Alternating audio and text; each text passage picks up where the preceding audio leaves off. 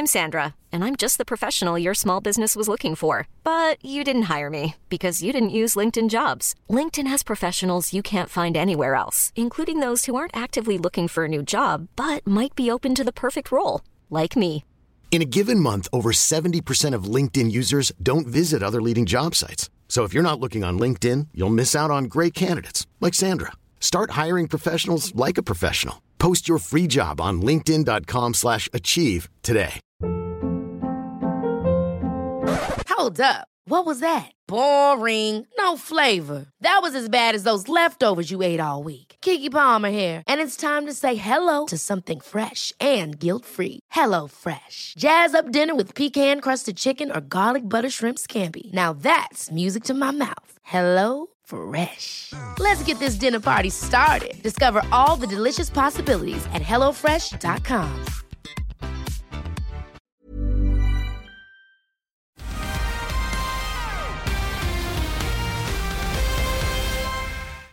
Kia ora and welcome to the Aotearoa Rugby Pod once again. We've got the World Cup quarterfinals coming up. We've got the All Blacks kickstarting their campaign for the end-of-year tour against Japan this week. Of course, the NPC final went to Wellington. What a game that was. And we'll be talking a little bit about player development with the Super Rugby camps named tomorrow. The announcement of those teams, of course, includes all of the big names we know that are already signed. So we'll be looking at the young guys, the up-and-coming guys, the people who've come through the New Zealand system or the foreign systems to make their way into these teams. So plenty to look forward to in this show. James Parsons, thanks so much for joining us. Brent Hall, as ever, coming out of Japan, on the road, training hard, doing his thing. So let's talk a little about the quarterfinals in the Women's Rugby World Cup.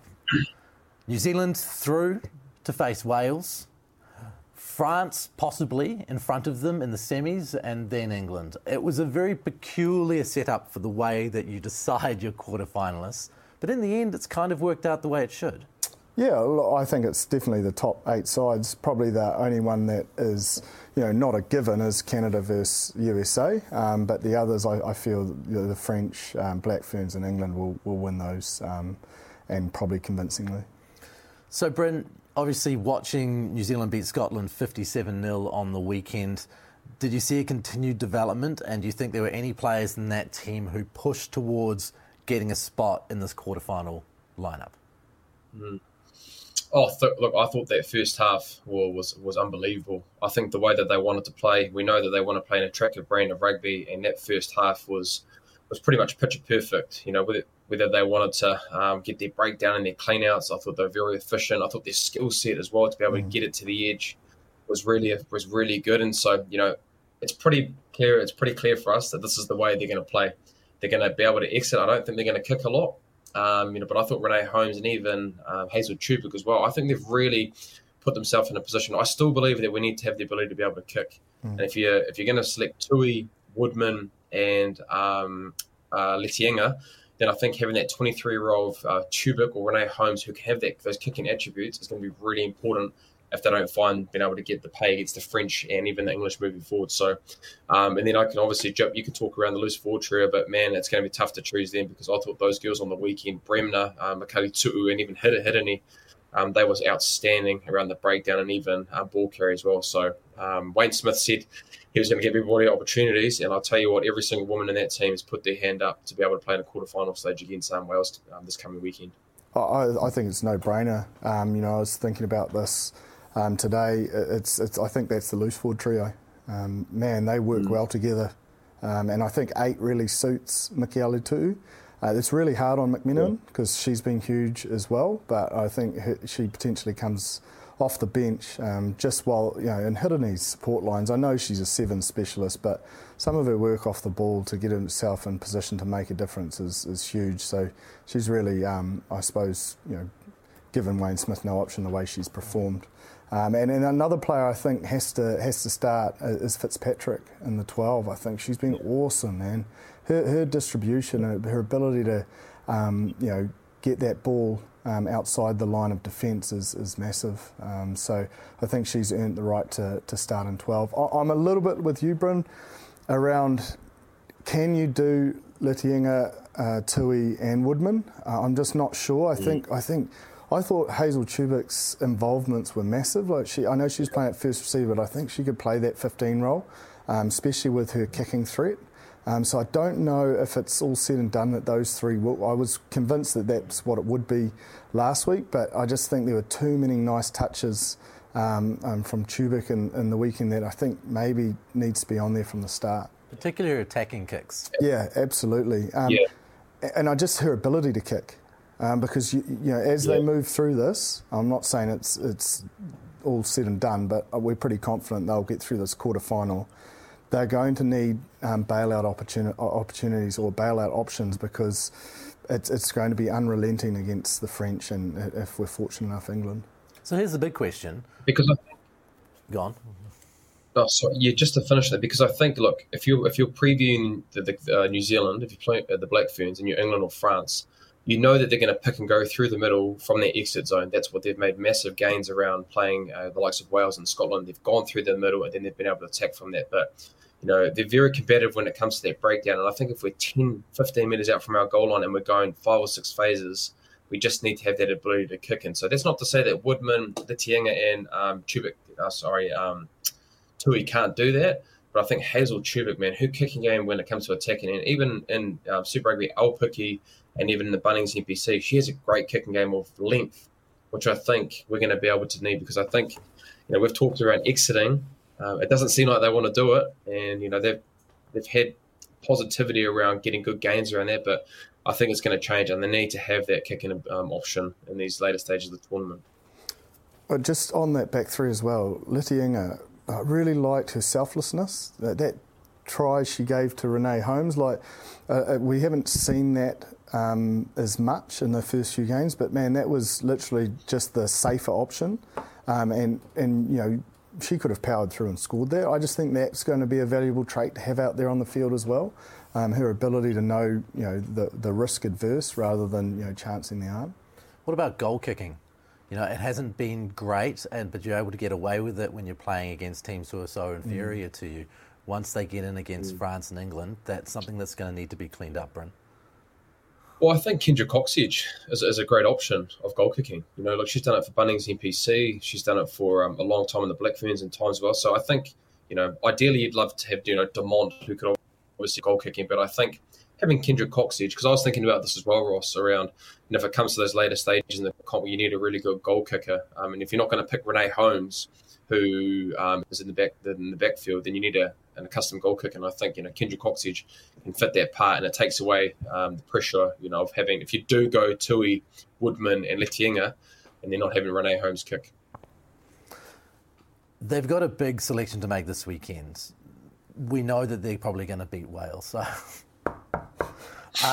but do they pick their top team against Wales and give them a run? Yes. They do? Yep. You've got to start the momentum now. Yeah. It's yes. That's it. So this weekend we find out who it is. In my opinion, yeah. It's too risky to try and, they need a confidence boost, the 23, to go into the big semi-final. It's a no-brainer, and I'd say Wayne Smith's thinking the same. 80-odd minutes to get that combination together before France. I know they've played together in parts, and I'm sure there's a lot of tactic in the way that they've approached it in the pool play to allow some cohesion to happen. But Bryn, 80 minutes as a 23, is that enough? Well, I think ideally you'd love more time, but I think the good thing as well in a World Cup campaign is that you've actually been able to train. You've been able to have those high-intensity scenarios against each other in trainings. And so, look, it is good. It is tough when you don't play, but I think you're right. The time now is to start if we're going to go on a run to play England, let's say hypothetically we play England, then you need to get at least one good test match against Wales that we've beaten convincingly, get the confidence there, work on the things that we want to work on, and then going into France for that semi-final who you'd think would go through. That's when you're going to have the real test. So you need at least that 23 to have an opportunity to play together for 80 minutes to then play France the following week. It's such an interesting selection week in New Zealand rugby, because we've also got this All Blacks versus Japan game up in Japan. What they do with this team, considering who's out, Whanganuku's out, the Barretts are arriving late, Whitelock and Jordan have got inner ear issues, Fakatava's got an ACL problem. There's all of these things that are happening within the squad. Mua, Weber, McKenzie, Tuipulotu called in. Where do you go with this, Jipper? What kind of team do you select against Japan in a year where they've been very consistent with selecting basically their top team from the start? I'd love to see Asafo Aumua get a go. He's in some red-hot form, but he probably won't because he's only covering a niggle. But look, I think let's start with the backs. I think Christie will get a start. Mo'unga will obviously be at 10. I think Perofeta will be at 15. Roger's definitely going to be at 12. And who else? Probably Sevu Reece and Caleb Clark will hang on to the wing spots. And Anton Lienert-Brown potentially. And then maybe they'll carry a midfield on the 23 and that give them the ability to put Roger to the wing after his time at 12. Yeah, that sounds pretty good. Do you have the inside word? No. But I just think this is the game to, answer some questions. And, I think it's similar to Rogers. Stephen Perofeta needs a crack as well. Like, he was awesome when he went back to NPC. And guys like Christie. I know that's very Blues dominated, but I'm not looking at it from a Blues lens. It's literally what's next on offer. And in the forwards, I think there's opportunity as well. Papali'i will get a crack maybe. A kid. I've actually got to stop because I'm pretty much just naming the Blues pack. But yeah, I think they're a little bit more clear cut in the pack. They know a lot more about the group. I think there's more interest in the backs for this fixture. Mm-hmm. And Japan are sitting and waiting. Like I heard Joey Wheeler say that this is almost their World Cup. And they are sitting there waiting, ready to go. So it won't be, a lie. So the pack will need to still set the platform. Mm. What are you hearing about the Japanese team there, Bryn? Yeah, I was just going to say, they're really excited. I think they've been in camp. Our boys that have been with the Japanese, the team have been gone for 6-7 weeks in a camp, and they've had 3 games against Australia A, which is great. Builder going into their Northern Hemisphere tour in the All Blacks, but no, they're very, very excited.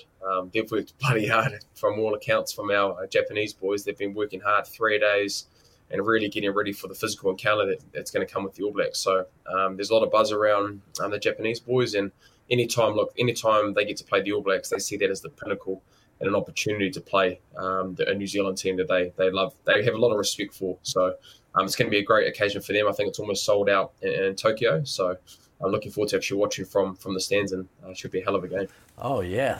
You're going to be there with a few of the teammates?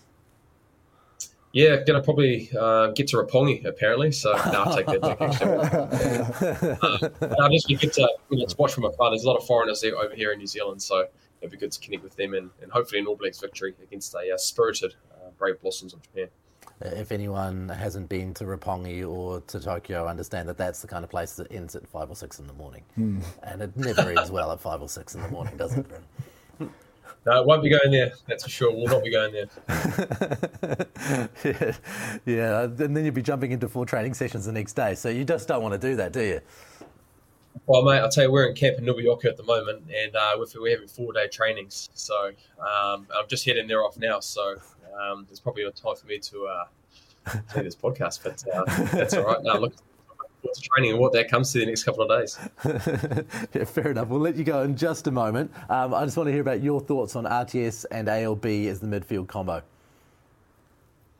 Well, I think it's a good opportunity. It's a great opportunity for Rog. I think we've talked around a lot around giving him a meaningful minutes and opportunities to play the number 12. And I think, he's got that hybrid role. I think that's what they're thinking forward for 2023. And that 23 role of being able to cover winger. But I think, we wanted to see it the whole year, give him an opportunity. And I think it's even great to have a guy like Anton Lienert-Brown, who's a very seasoned, experienced campaign in that midfielder, to be able to partner him with him and being able to give him that experience with someone next to him. And so it's come at a great time, and I think, I hope we do get to see Roger 12 because we've been desperate to see him play some meaningful minutes, and I think it's a good opportunity now against Japan. Do you think they might go Rico, though, at 13, just to give Roger that sort of relationship that he's built, make it a little bit easier, and then maybe Anton sits in that 23 jersey, comes into the midfield at 12, and Roger could go to the wing? You're just trying to fit another Blues player into this team. and Hoskins probably at 8. Yeah. I think I can see where you're coming from because familiarity is great, and they've worked a lot at that Blues level in Super Rugby. But I think having a guy like Anton who's so experienced, and I think we actually probably do need to see a little bit more from him moving forward. I think it's a win-win. You have Rico, who you've played your Super Rugby with, but you've got a guy that's probably the most senior leadership midfielder in that group coming back, and he has some great experience and knowledge for Rog in that Japan game. Awesome, Bryn. We'll let you go. You go jump on that bus. You don't want to miss a bus and end up with a James Parsons situation. No, you don't. No, you really don't. You get your contract late over here, lads. So thank you very much for letting me go. Thanks, Bryn. Catch you soon. And through the wonders of modern technology, Bryn will be rejoining us on the podcast in about 5 minutes. Yeah. We pre-recorded the next part that comes after this. Bryn will be back. He'll be back. But before we get to talking about the Super Rugby squad announcements, the NPC final was an absolute rip snorter. Wellington winning it over Canterbury, and there was a feeling of inevitability about it in the end, wasn't there? It was, yeah. They almost dominated the balance of the game, from minute one to the end. And there was a moment where they kicked to the corner from a penalty, and just the focus on Karifi's face, man. Like, he was shorts, jersey tucked in, and he was just staring at the Canterbury pack, and I was just like, man, they are on. They are on like anything. And it was about a month ago, and I'm not trying to pat myself on the back, but I said they're on a run. When they played counties, and it was Karifi's after-match speech, and he was like, oh no, we're back at the start line now. What's happened. We're giving ourselves a chance to go all the way, and they did just that. Big performers, but I think there's an unsung hero for Wellington. We've talked about Perenara, Savia, du Plessis, Karifi, Lakai, Higgins, but Jackson Garden-Bachop was massive. He was in for a fight for that starting position with Aidan Morgan. Aidan Morgan was superb through the round robin, but his maturity and his ability to put them in the right area of the field, his ability to kick penalties was massive. I wasn't quite sure of that tactic. I always feel you've got to go down, to Canterbury and go to the corner and go through sevens and get a decent lead. But they had a clear plan. He nudged them. There were a couple of misses. I think Aidan Morgan missed one or two in the second half, but they just seemed in control. And then when Fergus Burke missed the conversion, you just knew that 8-point buffer was going to give them the confidence to get home.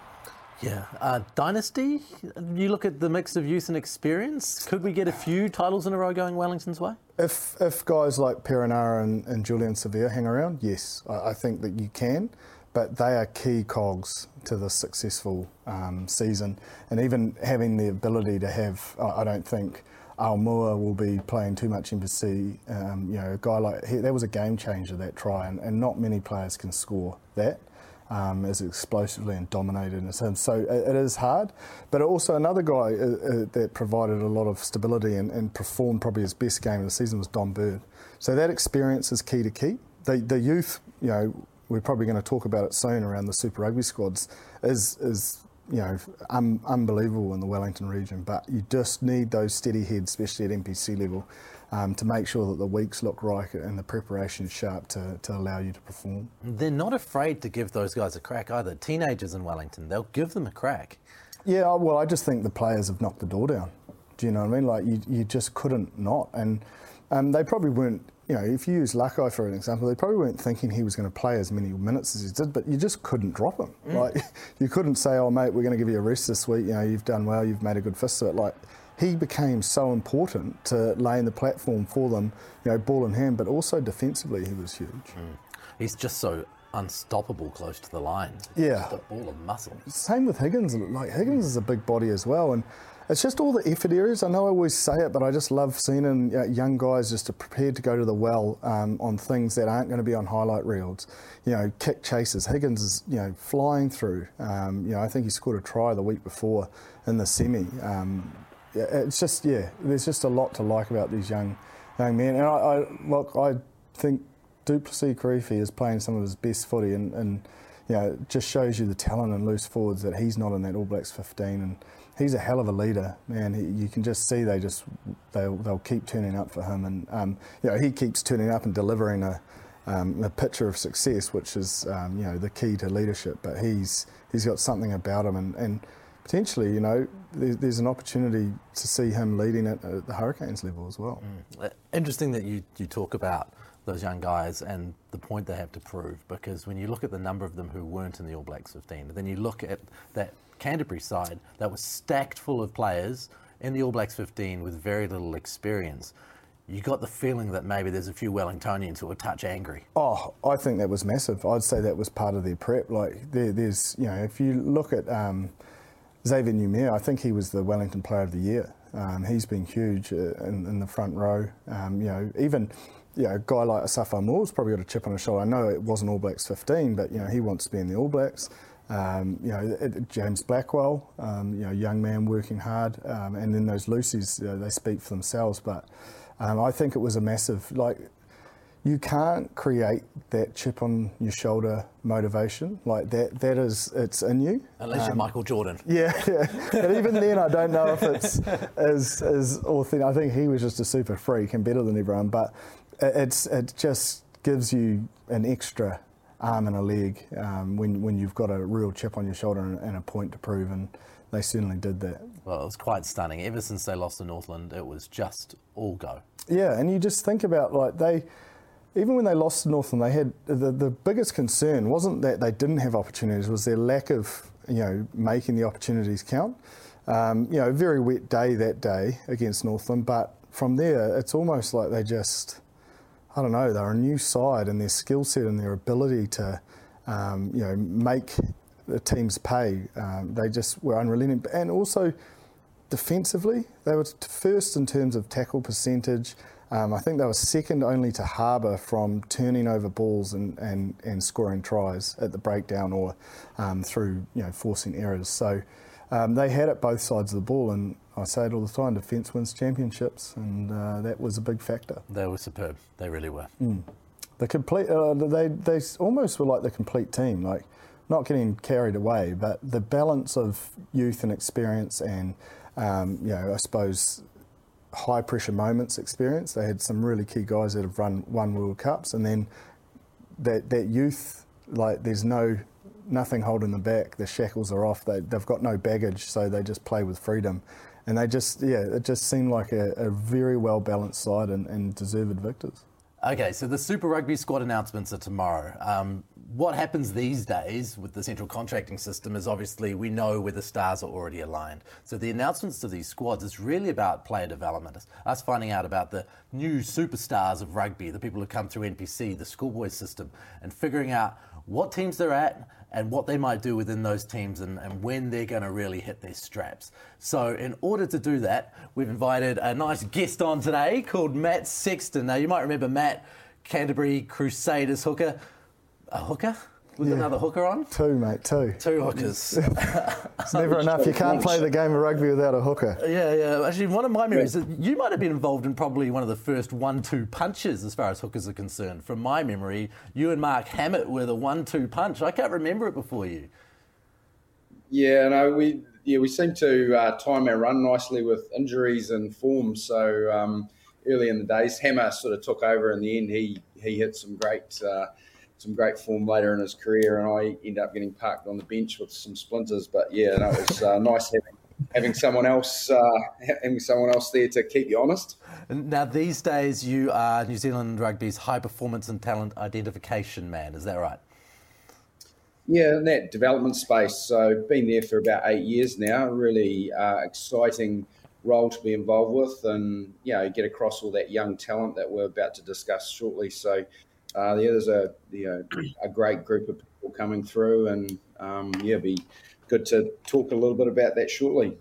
How do you go about doing what you do? How do you identify the talent? What's the basic process? Well, we've got a network, a pretty extensive network covering all of New Zealand, including all our heartland unions as well. It's run by a guy called PJ Williams, and essentially, each provincial union has spotters, which feeds into a sort of national grid. We've got a video portal plus a lot of stats and things that we use to help make informed decisions about these players. So, we've sort of got a pretty good network now, and we hopefully no one gets missed. At what age do you start looking at these guys and girls? Look, it's pretty tough. Like, we're a late developing sport, and but generally about 16 you can start to look to make decisions about where they're going to be. But we need to look at the long game for this and see players at that sort of 16, 17. We've got national and regional tournaments that help us identify players, and we've got a bit of a theory around wider earlier. So make sure we've got a big catchment at that 16s and 18s level, and then start to sharpen the sword a little bit around some of the players as they get a bit older, and we can see some of those traits coming through. For a long time, the New Zealand under-20 system was very, very dominant. You look at the likes of Tawara Kupala, and those kind of years would be winning by 50, 60 points, but no different from the women's game. The English team has obviously gone professional, and you can see how great they've been. Probably at our level, we haven't consistently won there. I know COVID's been a little bit tough around that, but is there any processes around what the under-20s might look like to be able to strengthen us and get us back to where I guess we were when we first started? Yeah, there's obviously had a bit of a golden era, especially when I remember you guys were playing your age group, and then as you've identified, like, teams became a bit more competitive, with professional programs, support structures, and behind them all. So the playing field got even. I don't think we'll ever get back to being that group that hands down you can go into a tournament and know that you're going to be the favourite each time. Like, there's there's a lot of England and South Africa. There's a lot of competition at that age group now. So we've got some exciting programs coming up. We had some good signs this year with our under-20 group, which we assembled for the first time in international competition and won the Oceania tournament. So there's some good signs there, and I know we've got a really good cohort of players coming through for the next few years. Looking at schools and the 19s, we assembled this year for the first time since 2007, I think it was. So we've got a really good cohort coming through. So the signs are good for the future. It's quite a competitive space, isn't it? You think of guys like Etienne Nanai-Seturo, who had the Warriors giving him a bit of cash to help his family out while he was still at high school and signing up in that way. How easy is it for you guys to, I suppose, stay competitive when you have outside influences like that if you want to keep the talent? Oh, it's tough. There's a lot of competition for great athletes. We're pretty blessed in New Zealand. We've got a nice mix, and we've got we've got a good pool of players that we can identify at that school age, and guess after that people start to make decisions about where they're gonna go and when they're gonna be. But again, the footage piece and it gets shared around, and there's a lot of pressure. But the black jersey, I think, in the end, and playing for their Super Rugby clubs and their provincial union, got really robust competitions and exciting competitions for players to play in. So often staying at home's hopefully a good draw card for them, and pursuit of playing for the All Blacks one day. Well, should we have a quick look at these Super Rugby squads that are coming out tomorrow? And people who could be within it, people we know who are in it, and could be big for the future. Should we start north and head south? Why not? Does that work? Why not? Okay, what about the Blues? Let's have a look. What players from the Blues are you? Hiring for your small business? If you're not looking for professionals on LinkedIn, you're looking in the wrong place. That's like looking for your car keys in a fish tank. LinkedIn helps you hire professionals you can't find anywhere else, even those who aren't actively searching for a new job but might be open to the perfect role. In a given month, over 70% of LinkedIn users don't even visit other leading job sites. So start looking in the right place. With LinkedIn, you can hire professionals like a professional. Post your free job on linkedin.com/achieve today. Hold up. What was that? Boring. No flavor. That was as bad as those leftovers you ate all week. Keke Palmer here, and it's time to say hello to something fresh and guilt-free. Hello Fresh. Jazz up dinner with pecan-crusted chicken or garlic butter shrimp scampi. Now that's music to my mouth. Hello Fresh. Let's get this dinner party started. Discover all the delicious possibilities at HelloFresh.com. Most interested in, Jibber? I suppose in this squad, the big one for me is probably Rob Rush. I think he's had a massive year with Northland, and he's sort of grown into his size. He's always had a big engine. Obviously, son of Eric. His fitness won't be questioned, but he's got a big motor that can go all day. But he had that physicality for the first time, at NPC level. So I'm excited for the development he can get with the loose forward trios that are at the Blues. And when he gets those opportunities, we talk about it all the time on this podcast that collision area is so crucial in your side winning, and he has just bought it in spades, and a big part of why Northland season was so successful. Matt, when you approach a guy like Rob Rush, as they come through the grades, they've got a famous father, they've obviously got the genetics. How do you go about taking a guy from a schoolboy to being a place where he is now 21 years old, a few years of provincial footy under his belt, and getting him into Super Rugby?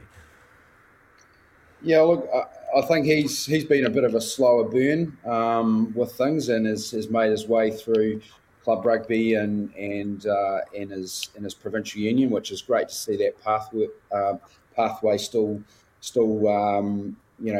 nice and healthy, and people can make their way through that. I agree with Jip.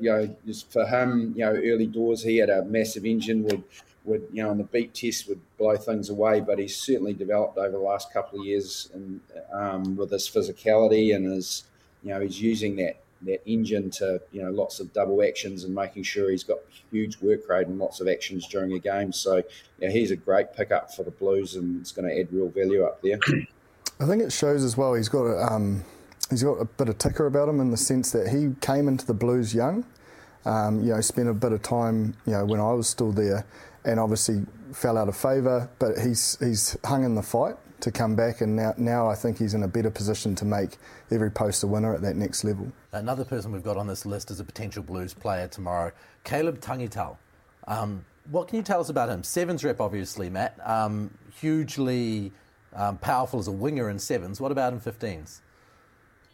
Yeah, well, probably being used on the edge again. He's actually eligible for under-20s next year, which is exciting for us. So he's had a great year of development under Clark's wing in the sevens, and those professional habits, and he'll come in and add real value if available. So, we're really excited about his future. Out of Westlake boys, and then straight down into sevens. So he's got a big future, and you just saw he's got a lot of confidence, and you can see him way in which he backs himself in that sevens game, and taking guys on the outside, and more times than not he ends up making a great break or ends up scoring a try, and we'd love to see that sort of attitude coming through in the 15s game. And it's probably similar to Rob Rush a little bit in terms of the personnel on the edges for the Blues, and even the ability to play on the edge and potentially look at that skill set into the 13 as well. And his pace and power will be good attack, but we also know defence is what wins championships, and having that speed to shut down time and space outside someone like Rico or AJ Lamb is exciting for the team, and where they can probably get to again, falling one hurdle short this year. But let's talk about AJ Lamb, because he was the real breakout star of the Blues this year, wasn't he? There is so much competition out wide, and now he's in the All Blacks 15. This year could be the year he consolidates that. Well, it does, and I think for me to be honest, I would know AJ. He was actually our ball boy when I was at school, because Ben Lamb went to St. Peter's, and didn't go through the traditional route of making New Zealand schools or coming out and being really one of those guys that you go through the under-20s, and was obviously coming in early doors. But for him, he's just taken every chance he's had and made it really, really good. I think his ability to be able with ball on hand, you saw it this year with Auckland as well. He was able to go in and play centre and have that distribution skill, which is great to have. And I think it's going to be really important going into the Blues, because we've talked around the number 23 role. And if you'd like to think, you've got Mark Tilley and Caleb Clark, who are obviously seasoned and obviously the starters. Anytime you can cover both positions, I think AJ can do that well, and he's proven that at NPC Bunnings NPC this year. So look, you've been really impressed with him. Anytime you get to see St. Peter's man going very well, it's awesome. So look, it's been awesome to see his transition in. Like you said, he's played very well for the Blues when given his opportunities through injury with Caleb Clark last year, and then coming in Bunnings NPC and showing that versatility of playing 13 and winger. He's definitely one for watching, and was definitely deserved of having that All Blacks 15 announcement. Let's move a little bit further south. The Chiefs, first up, hasn't necessarily come through the New Zealand system, but we can't not talk about Counties wing, Penyasi Mali. I think it was so surprising throughout the NPC is he was so busy, almost like Mark Telaire in a way. Like he's just always in and around the ball, looking to work off the ball, put himself into space. But he had this little trick he used every game as he picked through the middle of the breakdown. And I thought with all the analysis done these days, someone's surely going to make sure they stop or the halfback fills that gap. But he did it every game, and it's like his timing and his ability to read, I suppose, defenders' body language and make the right call at the right time, I thought was most impressive, especially for someone so young and not a high-level experience at that level. And no doubt he's an exciting prospect for the Chiefs to have on the left flank. Chose a great team to break through with too. He certainly did. Just saying. Well, off the back of Cam Roigard. Yeah. We'll get on to Cam Roigard real soon. You're fizzing to talk Cam Roigard. Oh, mate, I could talk him all day. But Matt, this brings up an interesting question. You've got a Fijian winger there who's coming into the side, a young guy. How do you balance the opportunities of picking up players from overseas in comparison to picking up players who come through the New Zealand system when you're talking to the Super Rugby teams? How do you make that work together? Well, look, I think it's a balance, and having if you're looking at your team profile, having guys that bring something different. Like, man, that guy's got some pop. So he's a real excitement machine, and as mentioned, he's just adept at making gain line around the ruck area as he is out on the edge too. So he's going to bring some real X factor to the group, and he'll add real value to that Chiefs side alongside the other players that are inside and outside him. So yeah.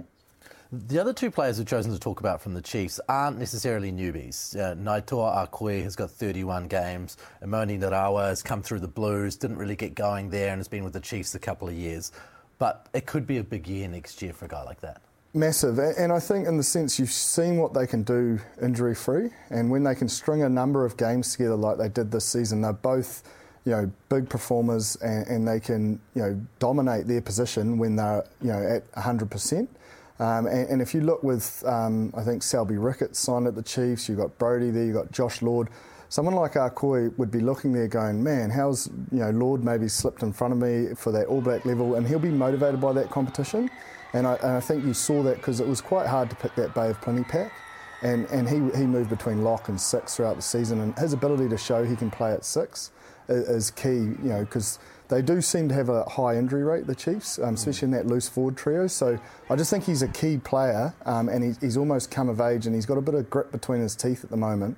That he'll be, desiring to wear a black jersey. Not even, All Blacks, maybe that All Blacks 15 or an opportunity there. So I'm excited by him. And then Emoni, he's just got to play. You've got to give him freedom, and the more minutes he plays, the more confident he'll get at that level. But I'm most interested to see him sort of string some games together to see if he can do it at that level. Where would you expect to see Narawa, Bryn, within that Chiefs setup? Well, I think on the wing for me personally, but I think what you find at Super Rugby level is at Bunnings NPC, you probably use Sean Stevenson as a perfect example.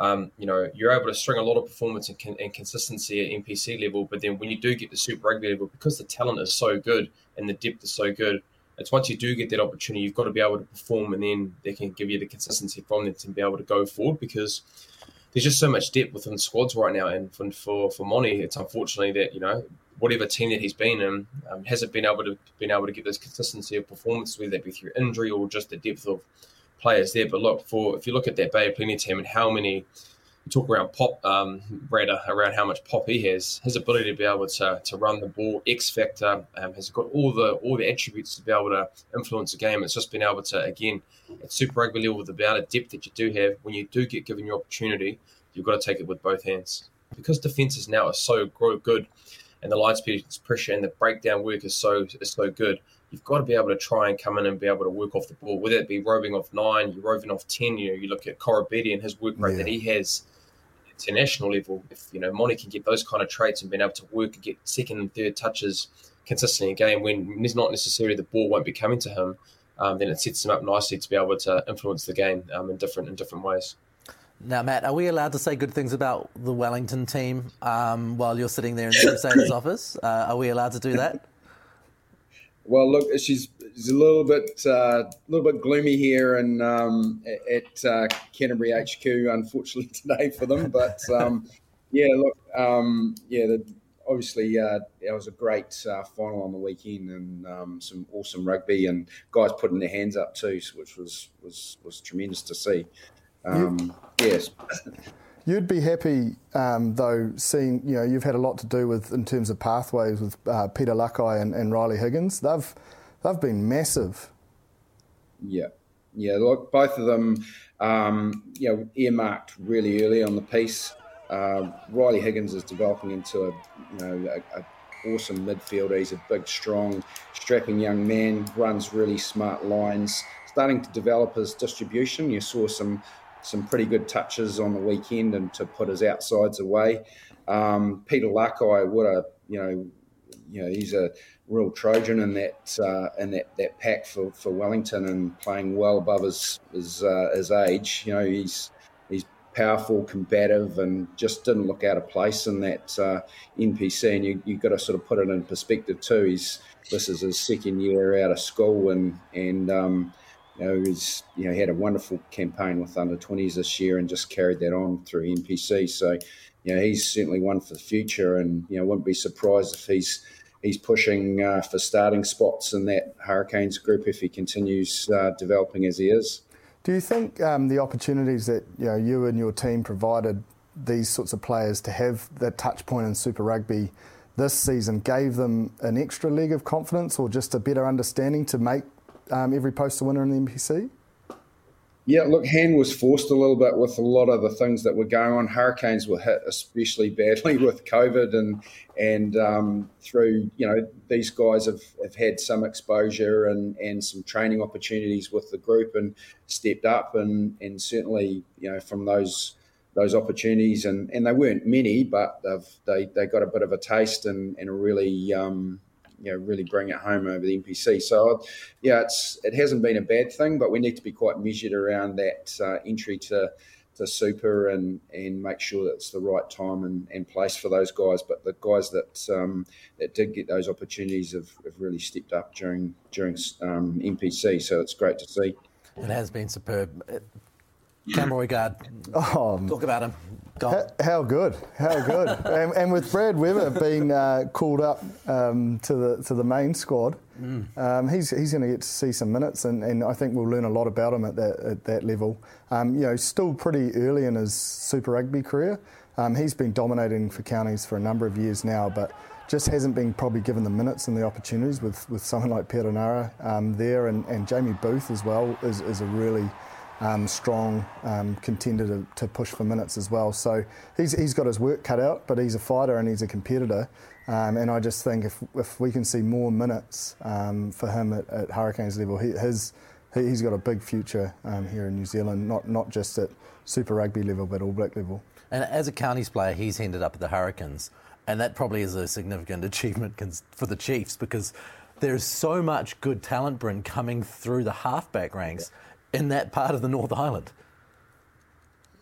It is, mate, and it's it's tough. We've been in a halfback in New Zealand. I can probably attest for that for so many years, being able to have the level of depth in the country. But it's great to see guys like Cam, who's obviously come through and has had a really good NPC when has been rewarded for that. We talked around it when he did get selected, how great it was for a guy from counties who, counties didn't play that well in the Bunnings NPC results-wise, but with his form was rewarded with All Blacks 15. And I guess for him, it's been able to then have the opportunity to learn under TJ as well and to keep him honest.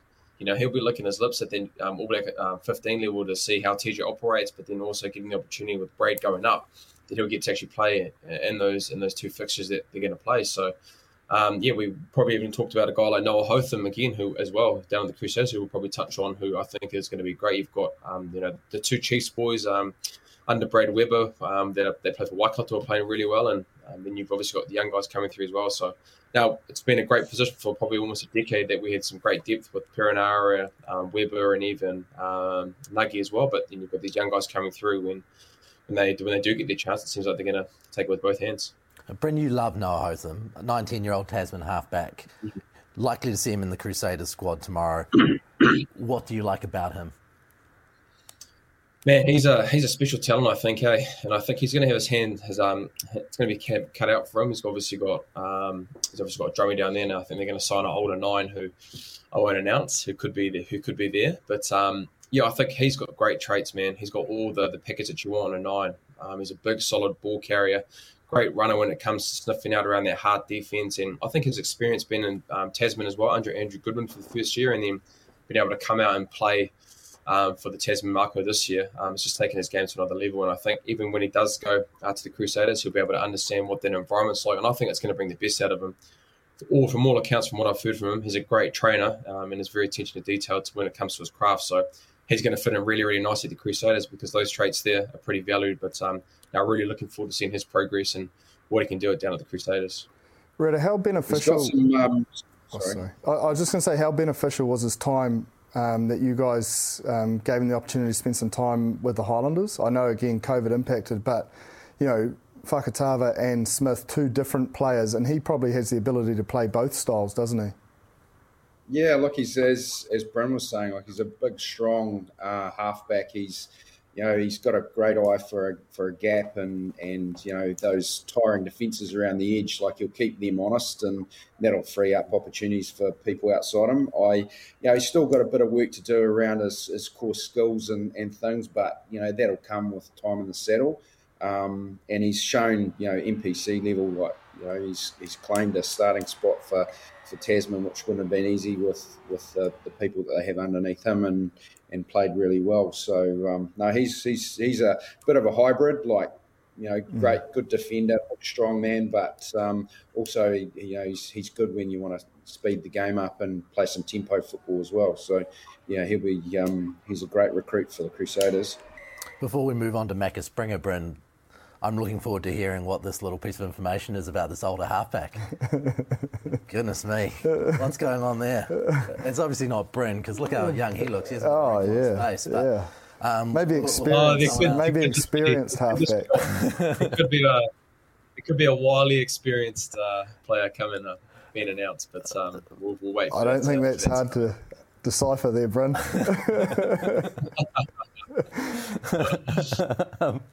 Rightio. Macca Springer. Tell us a little bit about Macca Springer, Matt.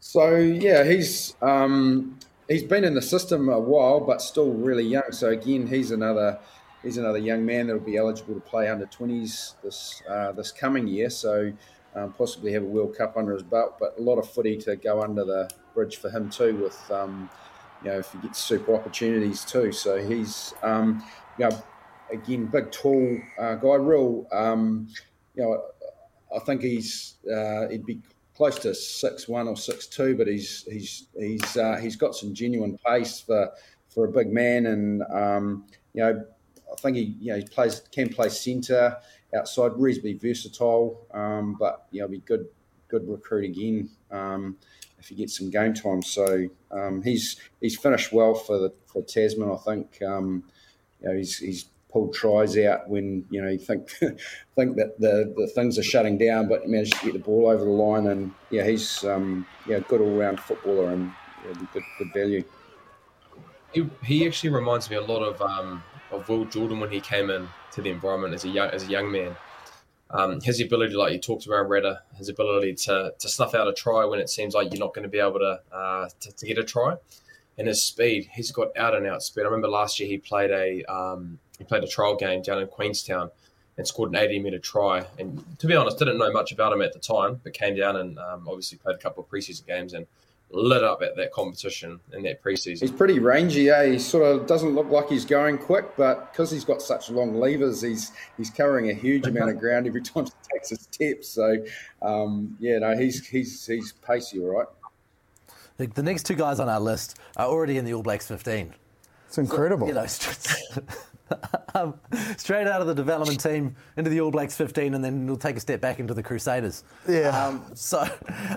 One of them, loose forward Tom Gardner, the son of one of your old teammates. Yeah, so he's made a bit of a meteoric rise too, but well justified. Thought he had a great NPC.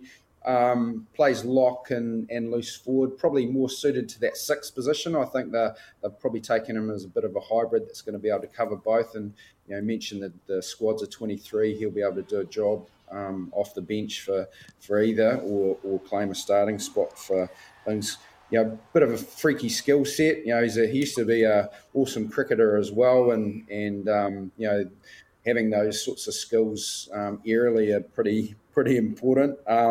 He's out of St Bede's, and again, he's learning his craft around lineouts and stuff. But he gets up in the air and seems to pick good spots and puts real pressure on other opposition set pieces. So he's a good recruit and one for the future for New Zealand rugby.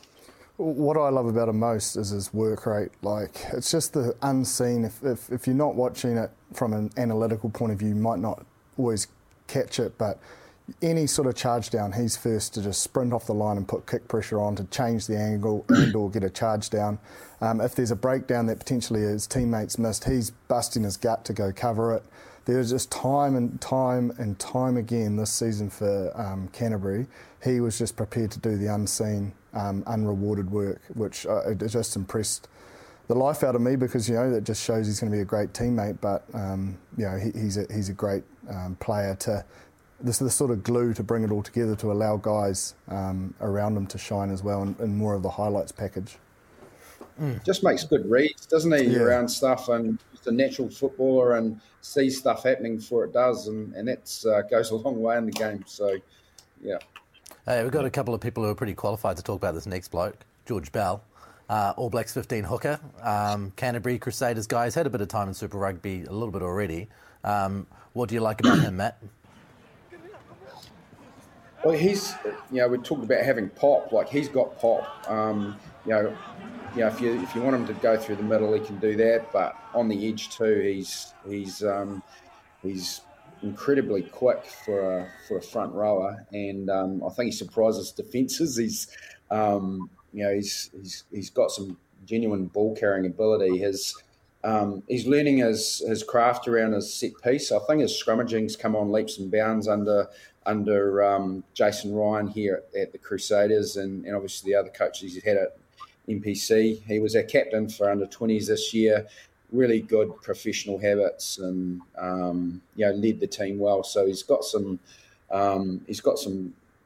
nice balance and on and off field, and I think he's one destined for the future. I think unfortunately he got a bit of an injury on the weekend, so I'm not sure where that's going to stack up for him from being able to travel with the team. But I think the All Black selectors have looked at him and said he's one that is worth investing in. So good Central Otago young man too. So he's from farming stock and has done the mahi down there too. So probably been chucked into a few situations where he's got to be self-sufficient and look after things. So he's a good young man.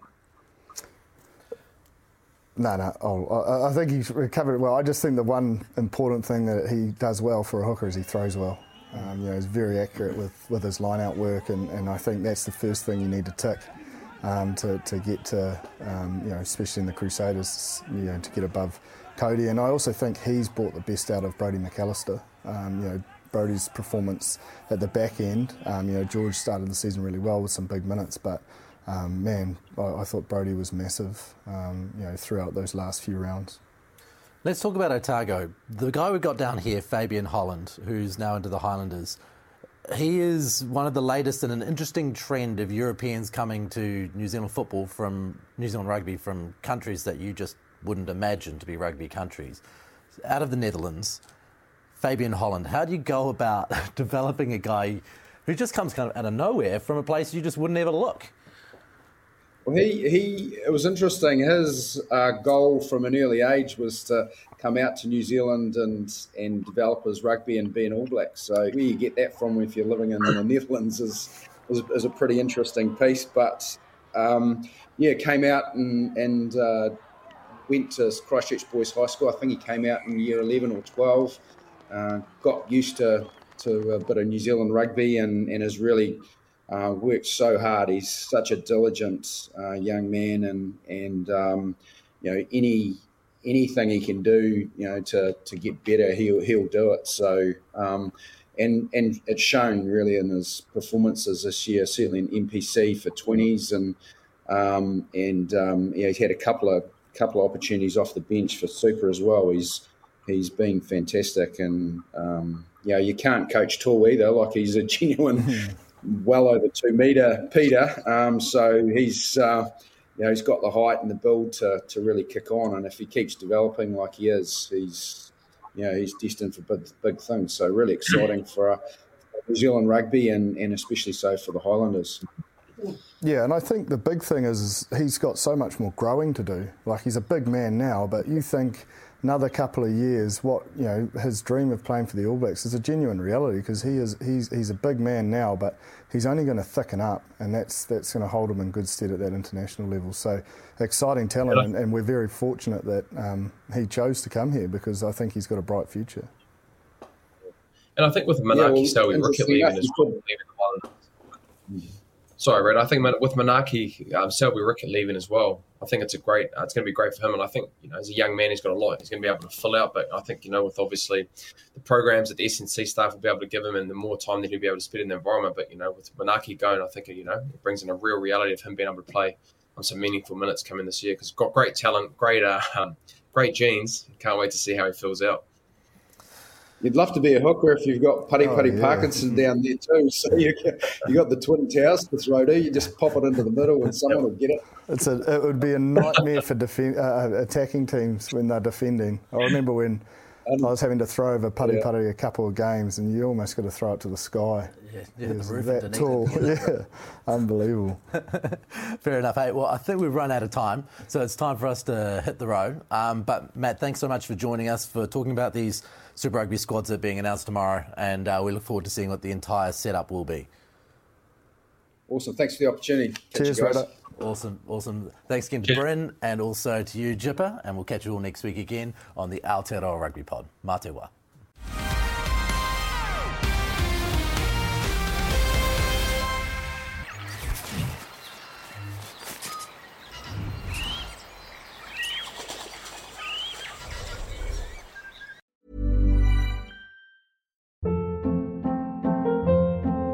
Hold up. What was that? Boring. No flavor. That was as bad as those leftovers you ate all week. Keke Palmer here, and it's time to say hello to something fresh and guilt-free. Hello Fresh. Jazz up dinner with pecan-crusted chicken or garlic butter shrimp scampi. Now that's music to my mouth. Hello Fresh. Let's get this dinner party started. Discover all the delicious possibilities at HelloFresh.com.